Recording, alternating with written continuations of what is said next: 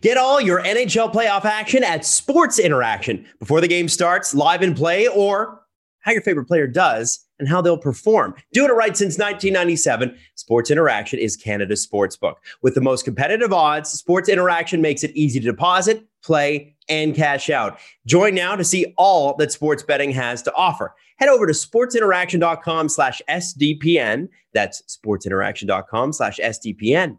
19 plus, please play responsibly. This is Agent Provocateur with Alan Walsh and Adam Wilde. Show me the money. Powered by Sports Interaction, Canada's sportsbook. Welcome to Agent Provocateur. I'm Alan Walsh with Adam Wilde. How are you, Adam? I'm doing great, Alan. Thanks for having me again. It's great to see you. Always great to see you, Adam. Our guest this week is an award-winning journalist and author. He started doing hockey analysis in 1979, covering the Toronto Maple Leafs for the Toronto Sun.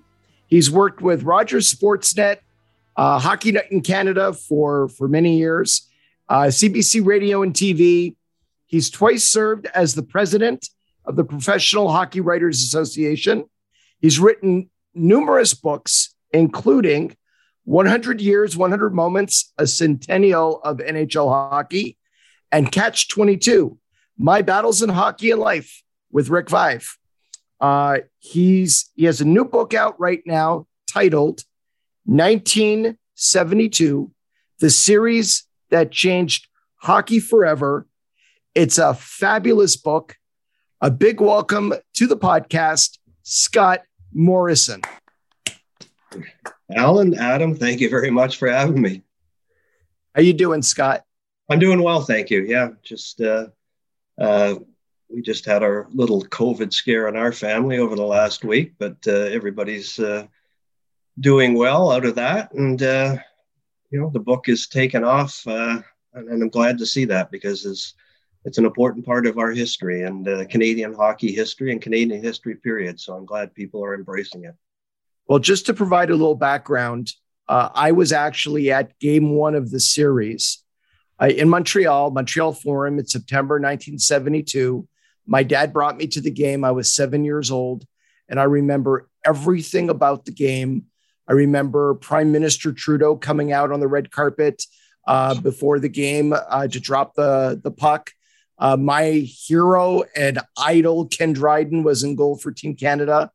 And there was an overwhelming feeling in the building that this was going to be a slaughter of massive proportions. Is it going to be 9-0, 10-0, 12-0, 15-0? We have all these incredible, great NHL stars playing against a bunch of Soviet nobodies that nobody ever heard of, who internationally anyways, were still considered amateurs. Mm-hmm. And how could they match up against the great NHL stars?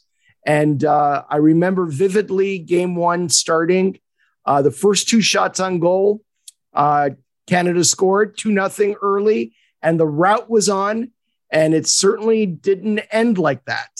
So with that little preamble, why don't we talk a little bit about how this series even came together? Well, opening night was a shocker for all of Canada and a shocker for the Soviet Union, because not even they were confident coming in, but they didn't see that happening. But part of the roots of the series where, as you mentioned, Alan, the Soviets were dominating internationally for many years. And ironically, it was only a couple of weeks ago, the 50th anniversary of when they actually signed the document to have the series.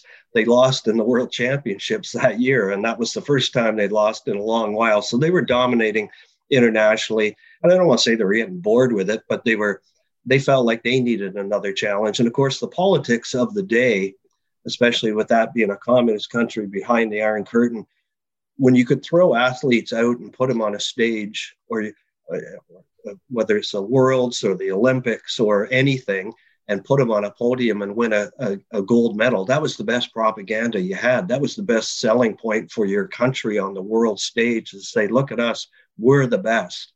And that was part of what they were thinking in this series, is that they were going to come out and they were confident that they could win, and but at the very least prove how good they could be, and that this would be another selling point for how good the Russians were at that time, the Soviet Union. And so that was part of their impetus. And Canada, of course, was only able to send our best amateurs by and large, and we weren't winning, and we weren't winning for a long time. And that was becoming frustrating. And there had been a push to try and get professionals allowed into the Olympics and the Worlds back in the late 60s, early 70s. We are allowed a handful of players, but then that was scuttled by the IOC and the IIHF. And so we pulled out of the international hockey for a couple of years because we were supposed to host the Worlds in 1970 in Montreal and Winnipeg. But so part of Pierre Trudeau, the prime minister at the time, part of his mandate in his election campaign was that he was going to help fix this hockey problem in the country, and Hockey Canada was created. And so there was political undercurrents to all of this, as well as just the hockey bodies wanting to do something different and improve certainly our international state at the time. And so all of those factions came together, and Alan Eagleson and the NHL Players Association became a big player in it. And because Alan had a vision, he'd been sitting in his backyard in 1966 having a barbecue with Bobby Orr and Carl Brewer, and had a vision listening to the World Cup of Soccer on radio, and said, why can't we do this for hockey? And then obviously, once upon a time, that became the Canada Cup, but only because this series started. So there was a lot of different forces pulling independently, in some ways, pulling together to make this happen. But Trudeau also, because of this, the way the country was going at the time, felt that a hockey series like this, because we were still trying to have, with the Cold War going on, economic relations and that with the Soviets. But he felt something like that might be a feel-good moment that the country needed. And there was also 1970 in Montreal. I think from the early 70s until the series started in 72, there was a lot of turmoil inside Canada and a lot of division between Western Canada and Quebec, and specifically a lot of turmoil inside Quebec with the 1970 October crisis, the FLQ, kidnappings, mailboxes blowing up, and so forth. So that was the setting, really, I think, for the idea that this series could somehow unify Canada. Totally. And the War Measures Act was invoked back then as well in 1970 because of what was happening in Quebec. And so, yeah, I mean, we'd gone from a high of 67 with our centennial and the Expo, and the country feeling good and full of hope and promise and growth. And then the 70s just didn't start very well. And so, yeah, that was part of it, that this would be something that could make the country feel good about itself and hopefully bring it together. And in the end, it did, in a much different way than was envisioned in the beginning. But the players and the fans and, will tell you that, during those days of the final games, especially of the series, that you weren't a Westerner, you weren't an Easterner, you weren't a Quebecer, you weren't an Ontarian, whatever, you were a Canadian, because it was all about winning that series. And it mattered to win that series, not just for hockey pride, but for national pride. Right. Adam? Well, you know what? I wanted to frame the FLQ crisis, guys, because I think it's really important for people of my generation and younger who know very little about it. Canadians are notoriously bad at telling our own history. So, framing that background a little bit, I guess the basic premise is that, these were political agitators trying to have Quebec be its own sovereign nation. Is that correct in a general sense? Yes, very much so. They wanted independence for the province, but they were willing to go to, nefarious ends to make it happen. And there was the British, Pierre Laporte, the minister in the Quebec government, and James Cross, who was from the British consulate, were both kidnapped, and one was killed, Pierre Laporte. And so they were willing to go to very awful ends to try and make this happen. And so it was it was a scary, scary time in our country. And as I mentioned, the Prime Minister invoked the War Measures Act, where you couldn't go out on the streets after dark and things like that. And Alan, you were in the province at the time, very young, mind you, but still, you would have felt it in your own way. Sure. And there were troops in Montreal deployed to the streets. And I vividly recall driving with my dad one day through the streets of Montreal with Canadian soldiers with their guns out all along St. Catherine Street. And there was an intense manhunt going on, trying to find Pierre Laporte and James Cross, who were kidnapped. There was extra security and troops around all of the top political leaders, the mayor of Montreal, Jean Drapeau. Everybody was in fear of being targeted. And I remember my dad called it martial law. And that's really what it was. It was called the War Measures Act, but basically martial law was declared in Canada. It's a very, very different Canada than we seem to, we think of ourselves, right? We don't think of ourselves in those terms. No, very different. And, I think set the world stage too a little bit here is that even though, I say in the book how the world was a different place back then, and all of a sudden what's happening with Russia and Ukraine right now makes you feel like it's not that much different, sadly and tragically. But the world was different back then from the perspective of you didn't have the World Wide Web, and social media obviously didn't exist. And even the exposure of understanding the world from a television perspective was much more limited. And what we knew of the Soviets back then, where they were this black and white image on the nightly news, this scary image because they were a communist country, and they'd invaded Czechoslovakia, and they were this big scare to us, and rightly so. And the Cold War was on, where it was East versus West, and which is essentially the U.S. versus the Soviets at the time. And so, we saw them on the world stage in Olympics and hockey and all sorts of things like that. But they were the evil empire in our world at the time, and nobody traveled over there back then. I mean, it was, or very few really. And so we didn't know much about them other than we knew that we should fear them because they were the horrible communist country. Yeah. So let's turn to the series itself. The players, Team Canada players, did not get paid for their participation in the tournament. What was in it for them? How did you get the top NHL players of the day to commit to a month of their time plus to play in this tournament?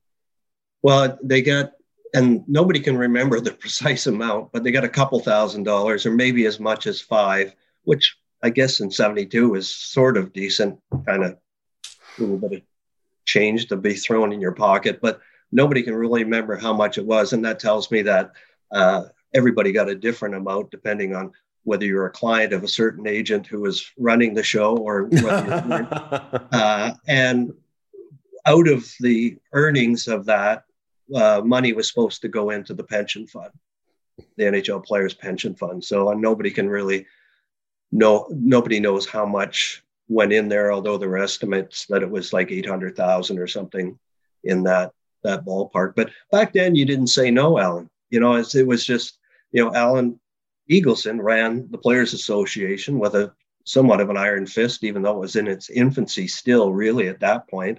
And, you did what you were told as a player. And there was a pride factor in being selected, although, Phil and Tony Esposito, and Phil wrote the foreword for my book, and we did obviously long interviews, but he turned them down twice. He got a call from Eagleson, a call from Sinton, and he said, "No, I got my hockey school this summer. I'm not playing part of this. What do I want to do? The season's long enough. They just won a Stanley Cup." And can you believe it? It ended in May. Oh man, no, I can't. Yes. So, and a lot of the players back then did have summer jobs. A lot of them worked for the breweries in promotional work.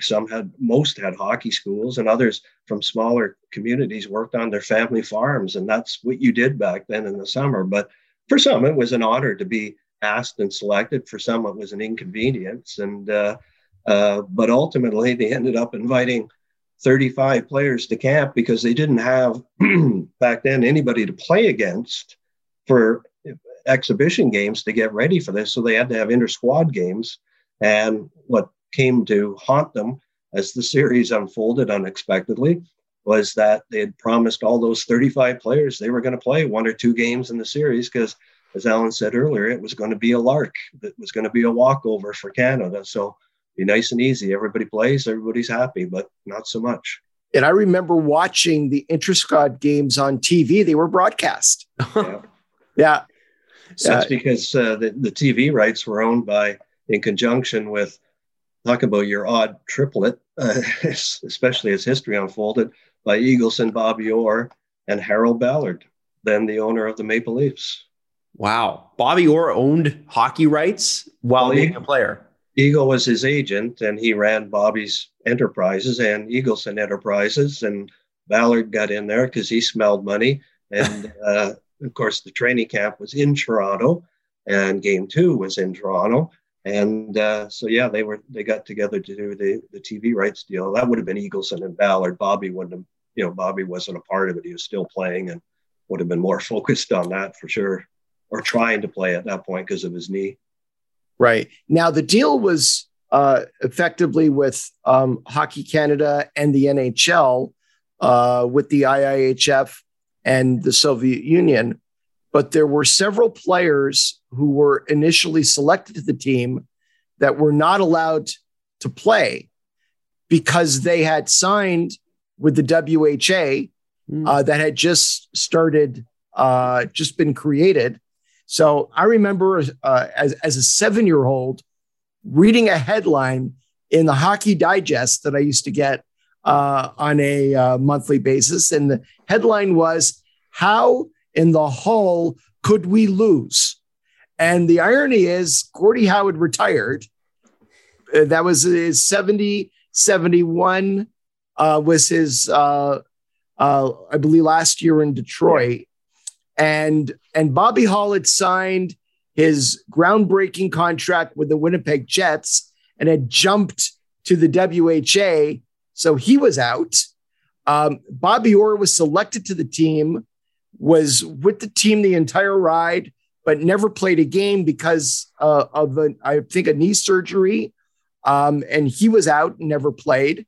And then there were a group of other players who were in the process of jumping to the WHA, but had not yet signed contracts with those teams yet, but did not have NHL contracts. And by memory, Jerry Cheevers, who went from Boston to the Cleveland Crusaders. There was J.C. Tremblay, who went to the Quebec Nordiques. So he was out. He certainly, at the time, would have been one of the defensemen under consideration. And Derek Sanderson, right, who also jumped to the WHA. So they were out. So it really was an NHL all-star team with Canadian players, but they excluded some really good players right off the hopper. Yeah, no question. And it was an agreement between the NHL, with Eagleson obviously involved as the NHL Players Association, and then Hockey Canada and the other bodies. And a lot of the American team owners didn't want their players taking part because there was nothing in it for them. And so one of the concessions in all of the negotiations was that it would only be NHL players, that they wouldn't showcase a Bobby Hull or a Tremblay or a Cheevers who were going to the rival league. And the rival league was throwing around tons of money at the time. So the rule was, if you weren't under contract to an NHL team on the eve of training camp, August 13th of that summer, then you weren't eligible to play. And, there's a huge uproar because of, Bobby Hull being excluded. it's funny because when he was first asked, he said he didn't want any part of giving up his summer. The timing was wrong because nobody would be in condition, and he was pretty wise in that prediction. But then once everything evolved and everything came together, he wanted to be a part of it. And so there were protest groups that had pins and billboards made up across the country to hell with Russia. was their mantra. And even it got to the point that Pierre Trudeau, the prime minister at the time, weighed in on it and met with Clarence Campbell, the president, to say, you got to let this guy play. And secretly, Eagleson wanted it too, because he wanted to make sure that team was the best it possibly could be and sell tickets and all the rest of it. But the NHL owners wouldn't waver. Wow. So logistically, dealing with government on anything, getting a passport in Canada is difficult right now because the lineups are so long because everybody wants to go. How do you get this off the ground with a government as bureaucratic as the Soviet Union was at that point? And obviously the Canadian government too, it's got to be a bit of a nightmare. Well, the Soviets were actually, you could say, were the ones that first floated the idea of a series like this, because as I mentioned, they were dominating internationally. And there was a newspaper column in one of the Moscow dailies. Izvestia, yeah. It suggested that something like this was the logical next step, that they needed to test themselves and see how they measured against the best on the other side of the pond, et cetera, et cetera. And it was a fellow by the name of Gary Smith, who's got a book out now as well, who was working in the Canadian embassy at the time. His job was to monitor what was being said in the media over there. And he saw this and he knew immediately that when they put something like that in print, it's not just a writer with a bright idea. That's being put there for a reason, to float the idea and get it out. And so he contacted, back to Ottawa and the Canadian government and said, hey, here's what they're saying over here. And he knew that Trudeau had been sticking his nose in the hockey world to try and fix our international problems and wanted the feel-good story. And so the government's got on board pretty quickly along with the hockey people. Wow. So they agreed on 4 games in Canada, Montreal, Toronto, Winnipeg, and Vancouver. And then Team Canada would fly over to Sweden and play a couple of friendly games against, I believe it was the Swedish national team. Mm-hmm. And then they would move over to Moscow and play 4 games in Moscow in the old Luzhniki Arena. And then after Moscow, they would fly to Prague and play 1 game against the Czech national team at the end of the series on the way home. And one thing that I think gets lost from that period of time is that after the disaster of Game 4 in Vancouver, the trip into Sweden and restarting the series in Moscow was 2 full weeks. There was a 2-week break between the games. And if I recall, Canada lost the opening game against the Soviet Union 7-3 in Montreal with Ken Dryden in the net. They then went to Toronto, Maple Leaf Gardens.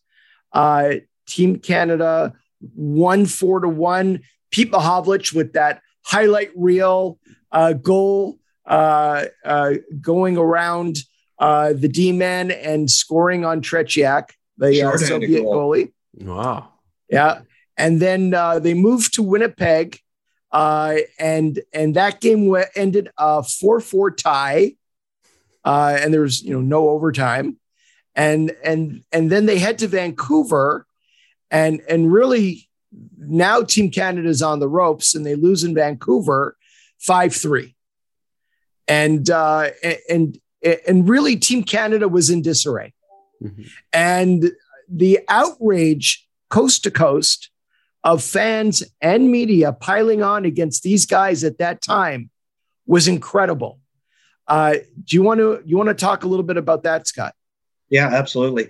So as you mentioned, you have the shocker of opening night in Montreal. You get relief bouncing back in game 2. And I should say, the players knew, even when they were up 2-0 in that 6 minutes into that first game in Montreal, they were sitting on the bench saying, we've got a problem here. Like, these guys are good and they're in great shape and they're nothing like what we were told they were going to be. Like, oh, this isn't going to be a fun, friendly series. This thing's going to be a battle. Like, we're in deep here. And then they get the Winnipeg, as you mentioned, they blow a 4-2 lead. Bobby Hull sitting in the stands, they tie, and then have a horrible game against Vancouver. And the fans really, really turned on them in Vancouver. And the country felt almost betrayed by the team, I guess might be the best way to put it. But they were certainly disappointed by them, with them. But nobody had, or very few people had an appreciation of how good the Soviets might be. And it was all about, nobody could see that they were good. It was that we were bad.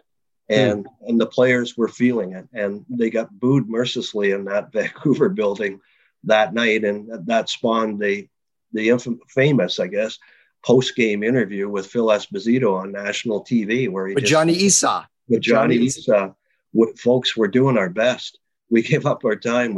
We're fighting for our country, but these other guys are really good too. So just like, stay with us, get behind us, and we're doing our best. And it was a real play, and it's one that the players themselves didn't hear because he was on the ice. It was on TV. They're in the room, and again, the world didn't share information the way we'd share it today in a nanosecond. But the word got out to the Canadian fans, and by the time they got to Moscow, it was a much different reaction to how the country was feeling about that team. But Alan, to your point, that stop in the 2-week break and the 8 days that they spent in Sweden, that was the turning point in many ways in the series, because that's when a lot of tough decisions were made about that group of 35. Well, guess what? You're not all going to play. We have to break this down to be a team of 21 or 22 that are going to be in and out of those final 4 games. And everybody's going to have a role and an assignment. And so there was some hurt feelings there, which we can talk about. But the other thing that was different back in the day, so you had the players in that team came from 10 different NHL teams, but, bulks of them from New York and Chicago and Boston and Toronto and Montreal predominantly. And they all hated each other back then. There was no fraternizing. Your clients couldn't fraternize back then, Al. No, and that was very much promoted by NHL owners. Yeah. They didn't want players from other teams to ever have relationships, to be friends. They wanted them to hate each other 24 hours a day, in season, out of season. It was us and everyone else is the enemy, because they didn't want the players to organize under an NHLPA and seek rights and benefits through collective bargaining, as was starting to happen predominantly in baseball. But there was certainly a movement afoot in all the other pro sports leagues that these unions, these player unions, were becoming a little bit too militant and uppity for some of these owners. And they wanted to promote hate between these guys. And that, beyond all of those reasons, became a huge challenge for Harry Sinton and John Ferguson, the two coaches, is you got to pull these guys together as a team at some point. You can't have all those factions when you're trying to, it's one thing to be that way off the ice, but all of a sudden, if you're in the same room and you're on the same rink with the same sweater, you better pull together. And that's what happened finally in Sweden, is that I think there was a real understanding. At first it was, we're on our own here, folks. Our families don't like us anymore. The fans hate us. The country's left us. Like when they flew out of Toronto, there was nobody at the airport to see them go. It was just pathetic. And the media had turned on them as well. And by and large, the media had turned on them. So they were feeling it everywhere. And I mean, even after that Vancouver game, Espo and Cashman and Bill Goldsworthy and a couple others went out for a bite to eat after the game, and the fans were taunting them in the restaurant. They ended up getting into a fight in the restaurant. The cops got in and got everybody out of there and kept it hush hush and all the rest. But that's how the guys felt. They said, we're afraid to stick our nose out the hotel door because somebody is going to bark at you. But again, that sentiment changed by the time, as a team, they had a different mindset by the time they got to Moscow. And then when they got there, and the walls on the hallway outside the dressing room were papered with like 10,000 telegrams and postcards and wishes of support and good feelings and all of that. And 3,000 crazy fans that flew over to watch the games there and were absolutely amazing in terms of how they impacted the team. Yeah, there was a chant. There was a chant in Luzhniki Arena by the Canadian fans that lasted almost the entire game. It was da Canada, niet Soviet. Yeah, and you would hear that, and you'd see the entire crowd, and there was no glass. It was a cage behind the nets, a wire cage behind the nets, and the fans all dressed, many of them in suits with ties, and here was these 3,000 Canadians waving Canadian flags, chanting the whole game, which is something that the Soviet fans didn't do back then. You sat, you watched, and you whistled if you didn't like something that happened on the ice, but otherwise you sat there and then you waited for a goal and then you gave it some applause. But to have these yahoos carrying on and having a great time was a shocker to the people over there. Some of the players obviously had seen it in Canada, but it was a new experience from that perspective. And that game 5, they're up 4-1. They end up losing 5-4, leaving them in a scenario where they had to win the final 3 to survive. But at the end of that game, unlike the end of the Vancouver game, as they were leaving the ice dejected and all the rest of it, those 3,000 Canadian fans stood and gave them a standing ovation as they left. And those players to this day will tell you they had chills as hurt and angry and disappointed as they were with the outcome. They had chills because of what those fans did. And that was something that helped. It was just another little thing, they sound like cliches, but another little thing that helps motivate you for the next day. Right. I got to ask, how do you buy a ticket to a Canada-Soviet Union game in the Soviet Union? They're all done by tours. Oh. So they're all tour packages that were sold prior to the series. Okay. So these people really lucked out in that, they were going to go over and see a country you probably would never go to otherwise at that time. And they were expecting that Canada was going to be up 4-0 in the series and going to win the next 4 games over there. And this was all going to be one happy time and happy party. And they walked into one of the greatest sporting dramas ever. 3,000 of them. Amazing. Yeah. So after game 5, and this is a big one, right? And a lot of Canadians forget this part of the series too, is, you did have that cheer, but several players left the team. Canadian players leaving Team Canada. Not something you've ever heard about, probably before, definitely not before, and definitely not since.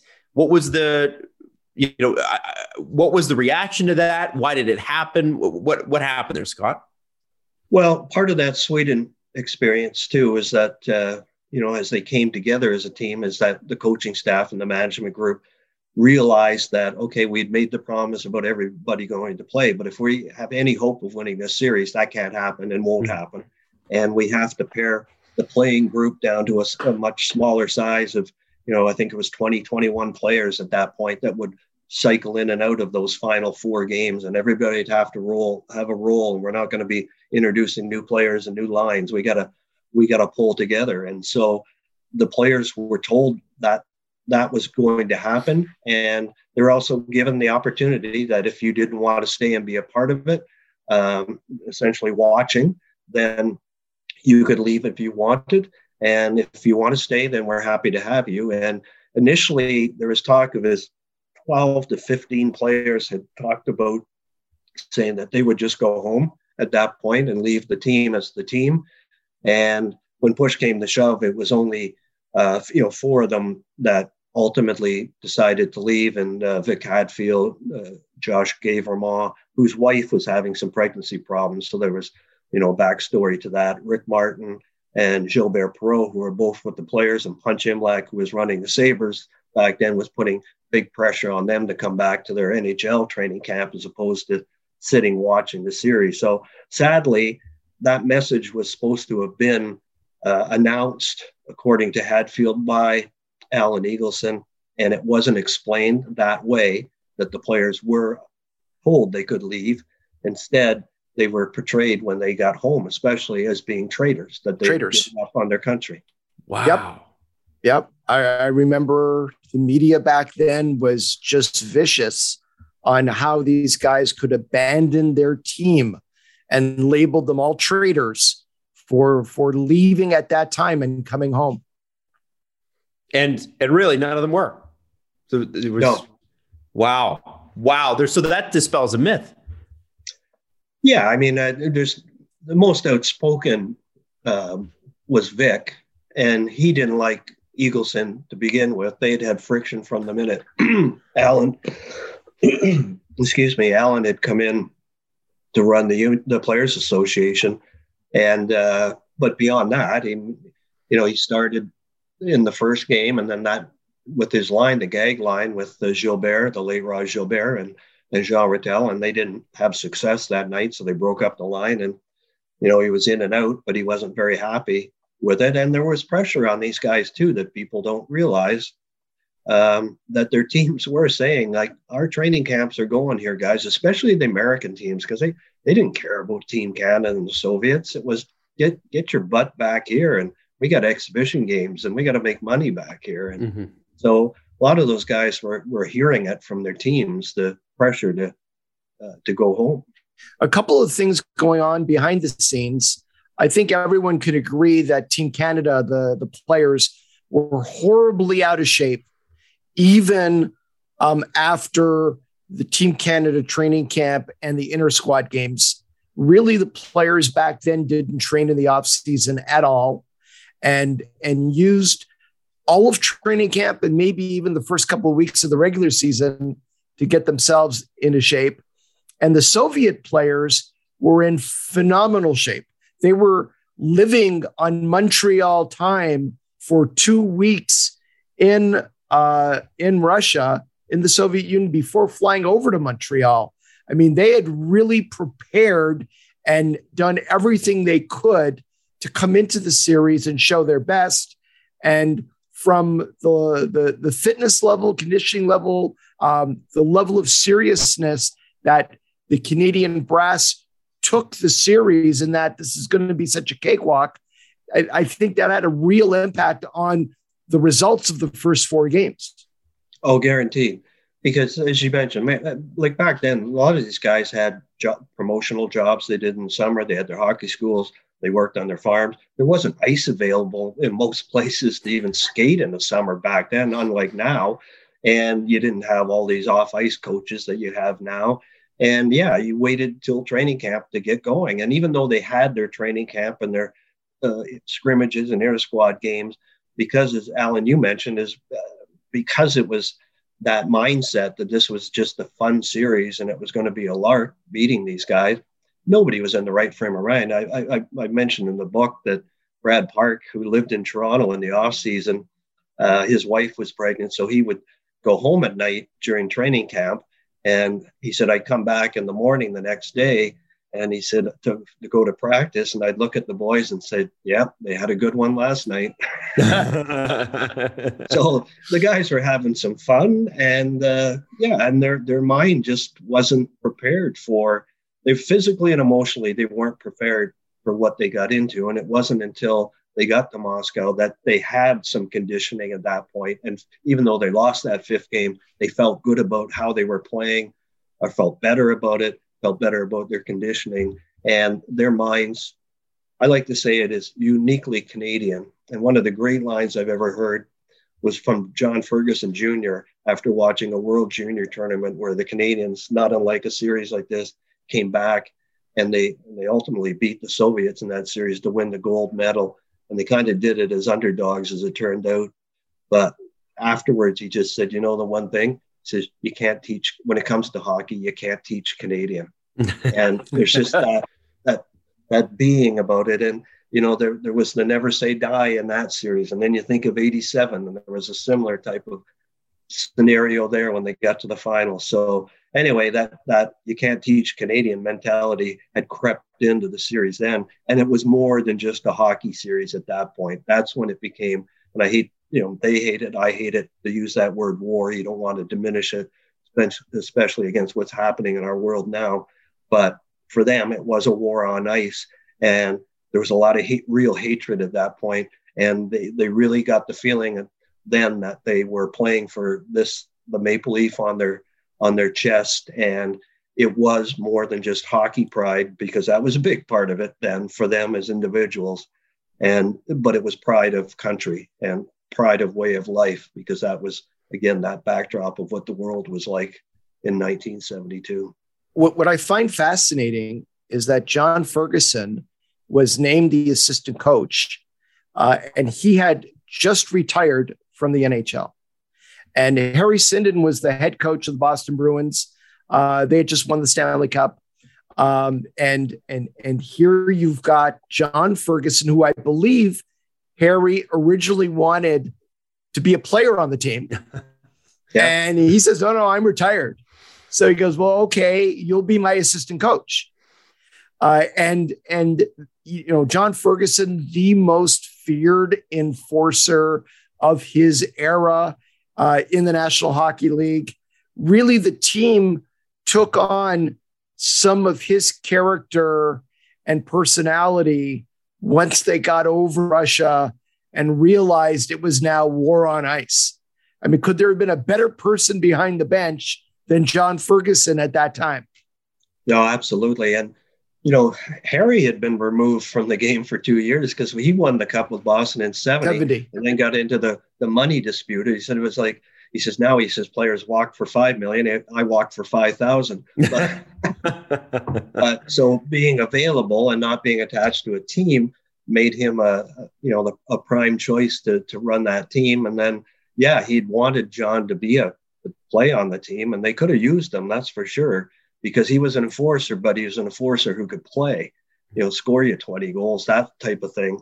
But a lot of his personality really crept into the personality of that team as the series evolved. And, the famous moment of Game 6 when, Harlamov was one of the best players on that Soviet team. And from day one, the Clark, Ellis, Henderson line had been assigned to play against him, Ellis to check him. And partway through Game 6, Ferguson turns to the team and says, boys, this guy's killing us. We got to do something. ... Bobby Clark picked it up and said, okay, I will take care of business, and went out and put on the now infamous slash that broke his ankle. I don't think it broke his ankle, but fractured it. He came back for Game 8, but he was a severely different, limited player from then. But, and one thing I want to say there too is that Bobby's been vilified over the years for that play. And it was a nasty slash. I don't think he was intending to break an ankle or fracture one, but he was sending a message. And the only thing is that there were no saints on the ice in that series. And a lot of the players, some players are still to this day pissed at him for it. And it's funny because at the time there wasn't any outrage on the Canadian side of the equation because they won the game.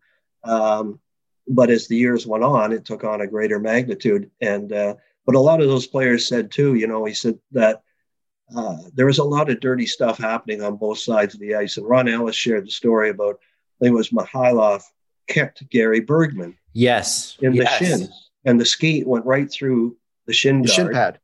And he said, Ronnie says, after the game, I'm watching Bergie, and he'd limped off the ice, and his leg is just crimson red. And he says he takes off his skate, and he turns the boot upside down, and there's like a stream of blood comes pouring out of the boot. He said, so a lot of dirty things happen on both sides. And he said, himself included, and others admitted the same thing, because of the intensity of that series and the pressures. A lot of guys did things they wouldn't normally do, but they did them because it was all about winning. Right. So let's set the stage here. Game 5, Canada was up 4-1 and ended up losing 5-4. Now Canada's backs are up against the wall. They have to win 3 in a row. They're down 3-1-1 The next game, game 6, Canada wins 3-2. Do you recall who scored the winning goal there? The same guy who would have scored the winning goal in game 5 had they not blown the lead, and went on to score the winning goal 2 more times, Paul Henderson. Okay, so this is the beginning of this remarkable 3-game stretch where Paul Henderson scores the winning goal in game 6. We go to game 7. Canada wins 4-3. Paul Henderson again scores the winning goal. The series is now tied. What is going on in Canada right now with the series tied? The series is Canada is going crazy. I was just going to say one thing is that goal that he scored in game 7 was absolutely spectacular, where it was a 1-on-4 rush, and he managed to split the defense and get in and beat Tretiak for that winning goal. And as Paul called it, the greatest, maybe not the biggest, but it was big at the time, but the greatest goal that he'd ever scored from a skill perspective. But Canada, I think from game 5 on, the previous book I'd wrote about this was a great title as well as this one is, but it was The Days Canada Stood Still, and the country did stand still. And the TV numbers for the final game were almost 16 million out of a population of roughly 25 million watched that game. Like, that's staggering. That's a country that stopped. And Alan, I was lucky. My parents let me stay home from school to watch those final 3 games. But in the schools, they wheeled, the TVs into gymnasiums and classrooms. Kids were allowed to have transistor radios and earplugs in their pockets. And I remember seeing pictures of people on Yonge Street in downtown Toronto looking through the Eaton store window, this massive window where they'd lined up about 100 TVs that they were selling off, and every one of them had the game on, and gangs of people standing there watching, offices ground to a halt, and they'd wheel TVs in. So our country was just, nothing was moving when those games were playing. And all of a sudden now, that sense of dread after game 7 was a sense of hope that we can still pull this thing off. Mm-hmm. No, it's interesting you say that, because I was in 2nd grade and I watched attended game 1. I watched every game. And for game 8, they wheeled the television into our classroom, and we had probably 30 kids sitting there and the teachers. And there was a couple of other classrooms that got TVs as well. The TV wasn't big enough to wheel into a gymnasium and have the entire school there, but somehow our teacher was a big hockey fan and had pull and got the TV into our class. So here I am in 2nd grade. The TV comes in.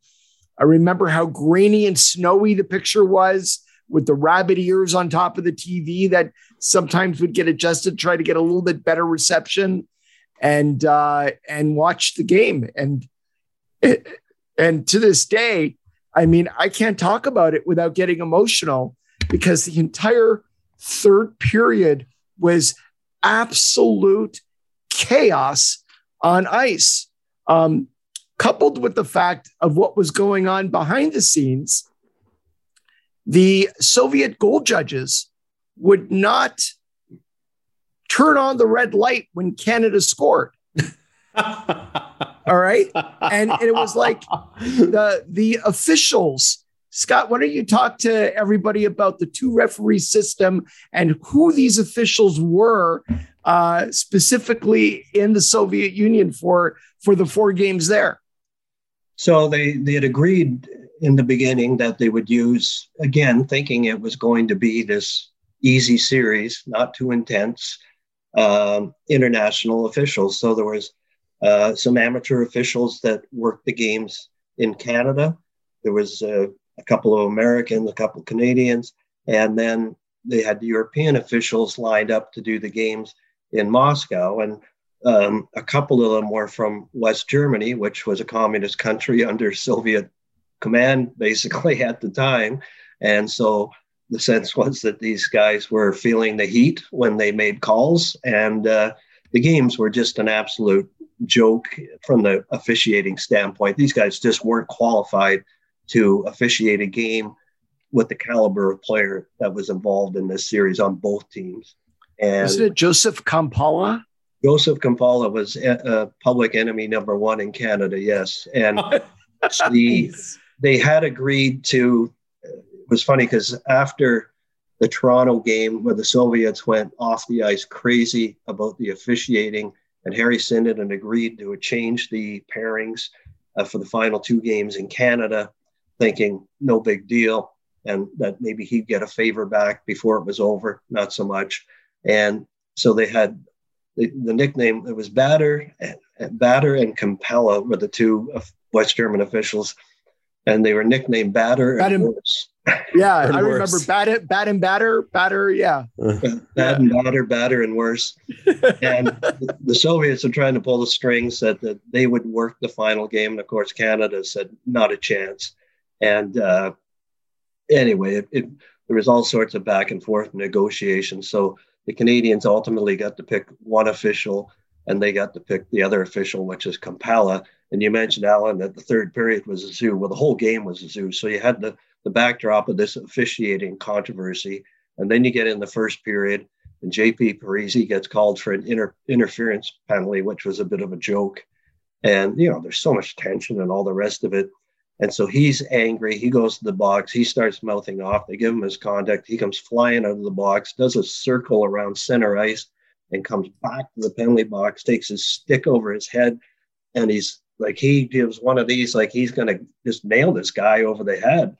And he didn't, but he gets booted out of the game. And so now it just, on we go. So like there were so many elements to this game. Like if you were writing it, you'd say, God, I'm overwriting the drama here. There's just too much going on. And then they get to after two periods, and the Soviets are up 5-3, and the Canadians are thinking, well, let's just get a tie here and we'll be okay. And that's when the Soviets announced that, oh no, by the way, we win on goal differential if there's a tie. And under international rules, which hadn't been. Harry Sinden says, I went to the pre-tournament meetings in Moscow back in July, and I don't remember that ever being mentioned when the rules were being spelled out, but this was typical of what was happening, the hijinks off the ice with the Soviets. And so now these got the Canadian players even further enraged. You get to the third period, and Harry talked to the team and he said, don't try to win it in the first 5 minutes, because if you do, we'll give up a goal and then we're done. It's 5-3, get one, just play hard, get one, and then we'll get the next one.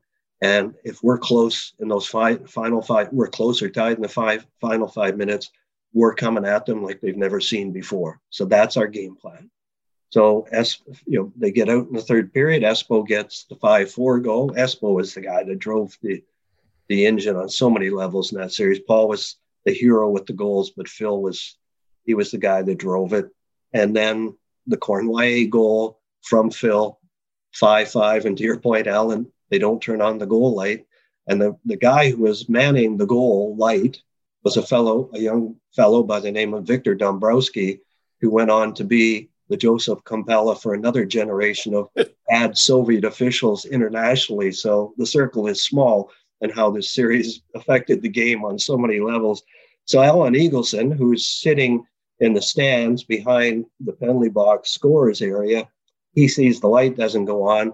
He's going nuts that the light didn't go on, and he wanted to make sure that the goal counted. So he goes flying down towards the penalty bench to make sure that it counts, to be in the face of the referees and the rest of them. And in those rinks, there was a moat around the rink where the army stood to keep the fans away from the ice.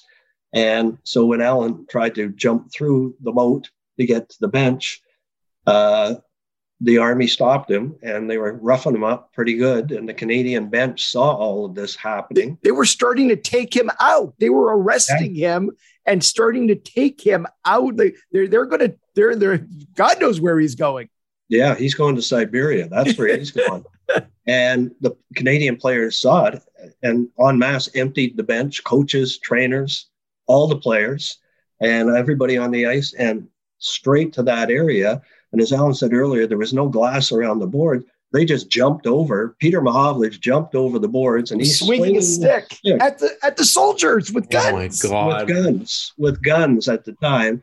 But they managed to grab the Eagle, throw him over the boards, and he ran across the ice with the team and back to the bench. And there's something that happened around center ice as he was making his way back to the Team Canada bench. Well, it was Alan and the trainer, one of the trainers from Boston, Frosty Forrestal.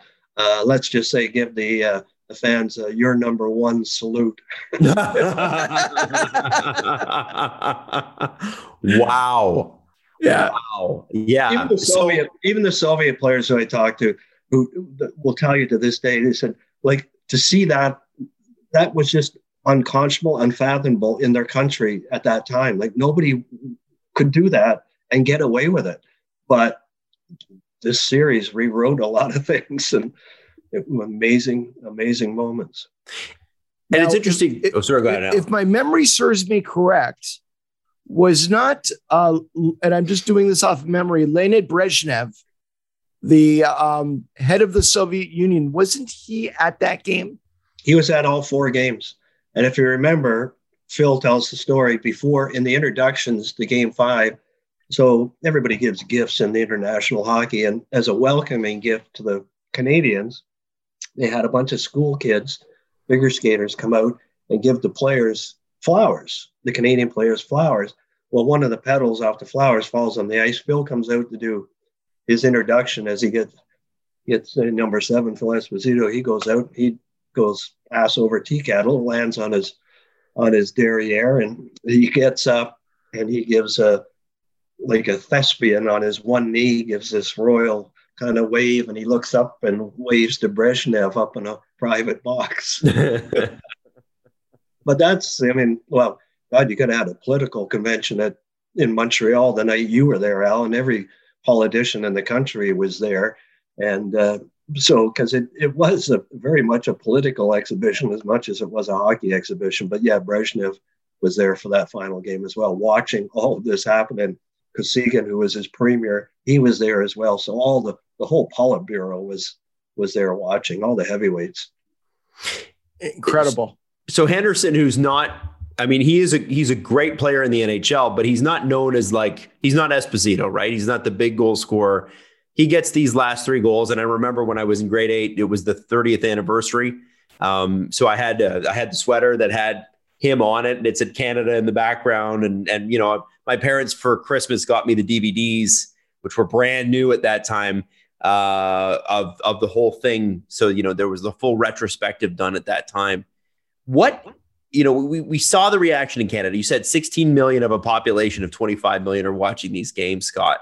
What's the reaction in the Soviet Union as, you know, it goes from we got this to this is a disaster? Yeah, they were shocked. I mean, the players to this day are still pissed off about the outcome. There was sort of a mixed, in time, there was a mixed emotion that, you know, and the Soviets do still, well, before the stuff that's happened recently in the world, but they celebrated that series on every anniversary. They invited the Canadians over en masse for every anniversary and honored them. And they celebrated, and the players would tell you, they celebrated like they won the series, not Canada. But it was a victory for them of sorts. And that victory really took place on opening night with the shocking win. But they proved that they could play on that level with the quote unquote best players in the world. And so it was a coming out for them at that part. So even though they lost, they claim in many ways they were winners in this series because of how well they played. But at the time, I mean, they're just, you know, shocked and stunned and crushed by the outcome. When you're up with, you know, you got 3 chances to put a series away.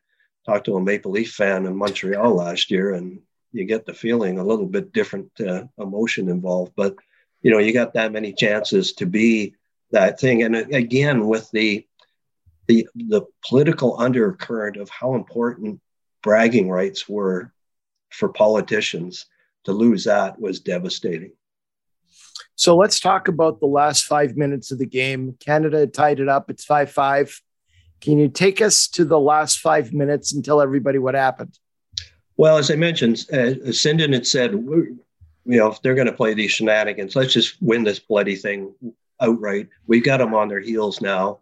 And the Soviets did play, a very defensive game in that third period, almost like we'll just nurse this thing home and everything's going to be all right, which was not the smartest thing to do. And then when it was 5-5, they're really on their heels. And they said that they could sense that that they tensed right up and that they were feeling it. And so the plan was just keep going at them, have the defense jump on the attack. We're going to get that goal. And so they had about a minute 30 something left, and there was a face off, and Esposito's line goes on. Sinden tells the Henderson line that you're up if they should come off, and we have to do a change. And but there was no way Phil was coming off the ice. That wasn't in his DNA back in the day. And so he's out there with Peter Mahovlich, and who, again, interesting twist to it all, because Parise got thrown out early in the game. Peter moved on to the wing on that line with Esposito and Cornwallis, and they were a great line in that game. And so they end up getting the puck down into the Soviet zone. And as it goes in, Henderson, and Ron Ellis says, I've never seen this happen in my life. And I'm sitting next to him, and he's my best friend. He starts hollering at Mahovlich to come off the ice. And Peter said, I was coming anyway. And then he starts yelling at me, and then I'm thinking they want to change. So he says he comes off. Cornwallis couldn't come off because he was on the far boards, which was just as well as it turned out. And so Mahovlich comes off. Henderson jumps on.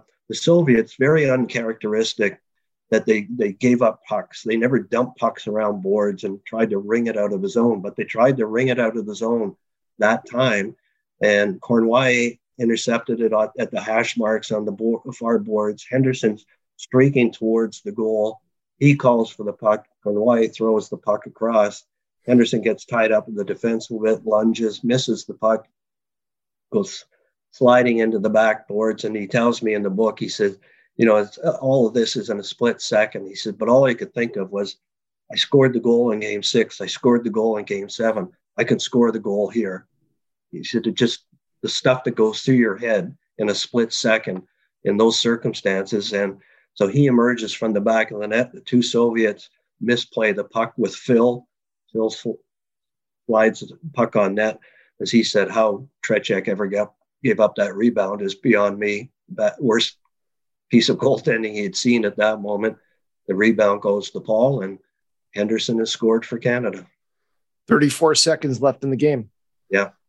Yeah, and I remember the Team Canada bench, the entire bench emptied. Dryden was in net, skated the length of the ice. And it was one of the most incredible goal celebrations you can ever see, with 34 seconds still left in the game. And there was trainers, there was players who weren't dressed for the game because everybody was around their bench for safety reasons more than anything at the time. But a bunch of those guys, you've got guys in suits on the ice celebrating with the team. And I remember Ken told me, he said, I don't know. He said, I've never done that before, but I said, just race at the end of a game and overtime, you do it. But he said, I just raced down the ice. And he said, all of a sudden I had this awakening in the middle of the pile that, oh my God, there's 34 seconds left. I better get back in net. And so back he goes. And Harry said, when you see a goal like that, he said, you want to look at the clock and just see 2 seconds. Mm-hmm. He said, but I look up and I see 34 seconds. He said, boys, we know what they can do. Just, we got to pay attention here. And so, even so, the Soviets did they got it across center, and it looked like they were getting a rush, and they broke it up. But a celebration like no other at that point. And another little sidebar story to the heroics of that last game of Espo and what he did, scoring, setting up the last two, scoring the first and the third period, and then setting up the last two, and then Paul with his heroics, is after his game 5, Henderson had slid into the boards after a scoring a goal rather, to put them up in that game 3-1. And he suffered a concussion. And when they got him to the dressing room, the doctors and Sinden, but mostly the doctors, said, Paul, you're done. You got a concussion. You can't play. Take your gear off. And Harry came in and told him, he says, Paul, take your gear off. And Paul begged him. He said, you got to let me go back. He said, it can't end this way. I just can't end the series like this. And they did let him go back. And after that game, Phil had some heart palpitations. And so they quietly took him to a hospital in Moscow and did some testing and whatnot. And all they determined that he didn't have a heart attack or anything like that, but I forget the medical term for it, but they determined that he has a big heart, bigger than most other people. And for whatever reason, with all the stress and, playing as hard as he was and everything else, I guess it started to act up in whatever way, but he was fine. But you think of, and we saw how big that heart was by the end of the series, but you think of how history might have been different had those two players left the series after Game 5. Wow. Yeah. That's incredible.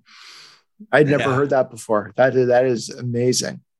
So after the 8 games and Paul Henderson scoring the winning goal in 6, 7, and 8, does he belong in the Hall of Fame? To me, he does. I know a lot of people use that argument about the bigger body of work, but I think, first of all, to be selected to that initial roster, then to be selected to the opening night roster and play all 8 games, when you think of all the stars that were invited, that makes you a pretty special player. And his career, WHA and NHL, was pretty good. He was a very good player. And then to do what he did on that stage from start to finish, he scored goals throughout the series, and then obviously almost 4 consecutive game winners. And just for what that series meant to the game, I think he should be in. Like the guy who gave up the goals is in and should be. We've added Yakushev in recent years and should. Yep.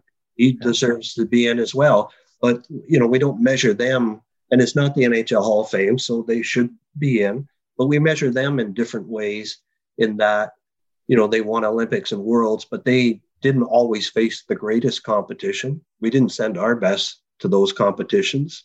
And then they did face the best in this one, and then close to the best in the 74 series. So if you're allowed to look at them through a different lens, then I think we should look at Paul and his admission in a different lens as well. And I think he's very worthy of it. Completely agree. I think if there's anyone worthy of being inducted into the Hockey Hall of Fame, it's certainly Paul Henderson, especially with the heroics from this series. Just switching gears for 1 second. I was in Moscow probably around 12 years ago. I've been there many, many times. And I had an opportunity to sit down with Alexander Yakushev, who was working with one of the Russian ice hockey teams at the time. And we were meeting over a client of mine and whether he was going to be allowed to sign an NHL contract, entry level, and come over. And I had a translator with me, and we started talking. And I told him that I was at Game 1 of the series, the Summit Series in 72. And his demeanor changed immediately. And he got into storytelling mode a little bit. And we spent about 30 minutes just talking about the series. And when we talked about the final result, the one thing that I came away from was how bitter he remained over the fact they didn't win the series. And yes, very much the fact that they won Game 1 and left Canada up 3-1 when everyone predicted a shellacking of epic proportions turned into a big win for Soviet hockey. And then 74 in the WHA series, the Soviet Union won that series. Russian club teams like Central Army and Spartak would come over and routinely beat NHL teams throughout the 70s. But it really all started with 72, where the Soviet quote unquote amateurs were really now considered to be on the level of the NHL stars, and maybe even better in some respects. And we saw a lot of things happen with hockey development in North America that took on many of the tactics and training methods that the Soviets were using for years, off-ice conditioning, certain things that they did off the ice, was really revolutionary. And a lot of that, people like Scotty Bowman took a real interest in how the Soviets trained and practiced, and brought a lot of that to the NHL and to hockey development in North America. No, absolutely. And to your point about their disappointment, is Yakushev said he got the same box set DVDs that you got, Adam. The only difference is, he said, I never took them out of the box. They're still sitting on a shelf at home. And he said, they'll never be opened by me. He said, maybe my family one day will, but he said, they'll never be opened by me. And that's the bitterness that still exists to this day.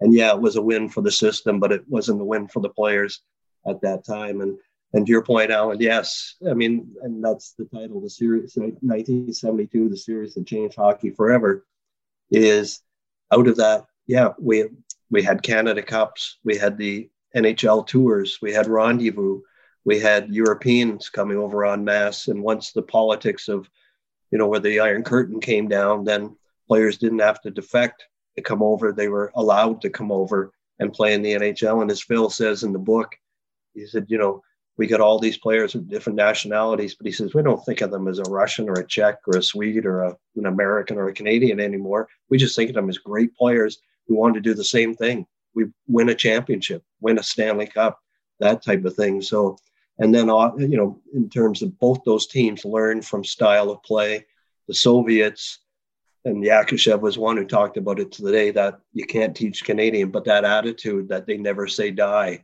that they're coming at you to the last second, and don't take your foot off the pedal. And that's what they did in that series, the Soviets. But that style of play, the training, the practicing, all of that just evolved of learning from each other, and the game became bigger and better for it. The hockey world opened up as a result of that series. How long was it, guys, and forgive me because I don't actually know the answer to this question, how long was it before the first Russian players started to defect to the NHL? Well, Calgary had a guy named Priakin who came over in the 80s. And there was Makarov, I think, as well in Calgary too. Right? Yes, and obviously the Stastnys coming over from Czechoslovakia, which was similar circumstance. They had to defect. They come over, were the big ones, and then the Detroit Red Wings were. Nedomansky, I think, was the first. Which one? Sorry, Václav Nedomansky. Big Ned with the Toros, in Toronto. Yeah. So there was several in that sort of. I guess probably in the 80s more than, or no, Ned would have been the 70s. Right. And then there was more that defected in the 80s, in Bure and some of those guys. McGillney, yeah. Peter Svoboda with the Canadians at their draft. Yeah. When he was hiding in the dressing room before Sir Savard drafted him.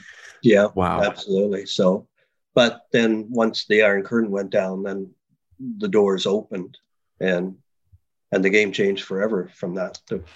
The personality of the game and the cosmopolitan nature of the game changed at that point forever.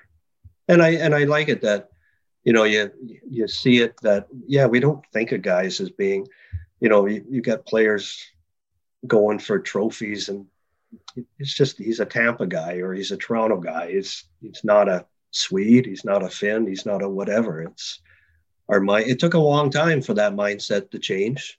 through the 70s, and with the chicken Swedes and all that sort of stuff, that especially here in Toronto, it's the dumbest thing going. The hardest nosed player I ever seen was Boreas Solming. Yeah. People call him the chicken Swede. Like, are you kidding me? Crazy. Yeah. It was good for the world, and it was good for the game. Grew at everything. Yeah. So, absolutely. Wow. So, flash the. Yeah, please do. I was hoping you would do that. Yes. It truly is a remarkable book on the 50th anniversary of the series. 1972, the series that changed hockey forever. It's a wonderful read. Scott, thank you so much for sharing your time. You've been very generous with it, for sharing some of the incredible behind the scenes stories. I almost lost it there for a second. I'm glad I held it all together. It was probably one of the most enjoyable conversations I've had in a long, long time.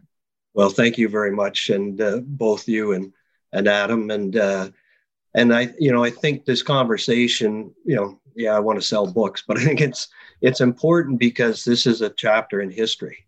Mm-hmm. And 50 years is a long time. And we're losing more and more people who are around, sadly, at that time. But it's something that shouldn't be forgotten if we can, inform and educate and hopefully entertain other generations as to how important and significant and magnificent it was. Then I think that's a great thing too. And this is a beautiful forum for it. And I'll give you one last story before I go, because it always makes me laugh. And so I don't want you choked up at the end, Alan. So, so Peter Mahovlich, who's was a tremendous hockey player, scored that great shorthanded goal in Game 2. One of the great funny guys, characters of the game, is he had said to Tretiak, he said, "You know what? It's a good thing you let that goal in Game 8." He says, "Why is that?" He says, "Well, it made you famous." He said, if you'd made the save and won the series, you'd be driving a cab in Moscow right now. Nobody knows you. Wow. So one of the best goalies who's ever lived. Yes. It was him and Dennis Hall, another great character, pranking Tretiak. So amazing.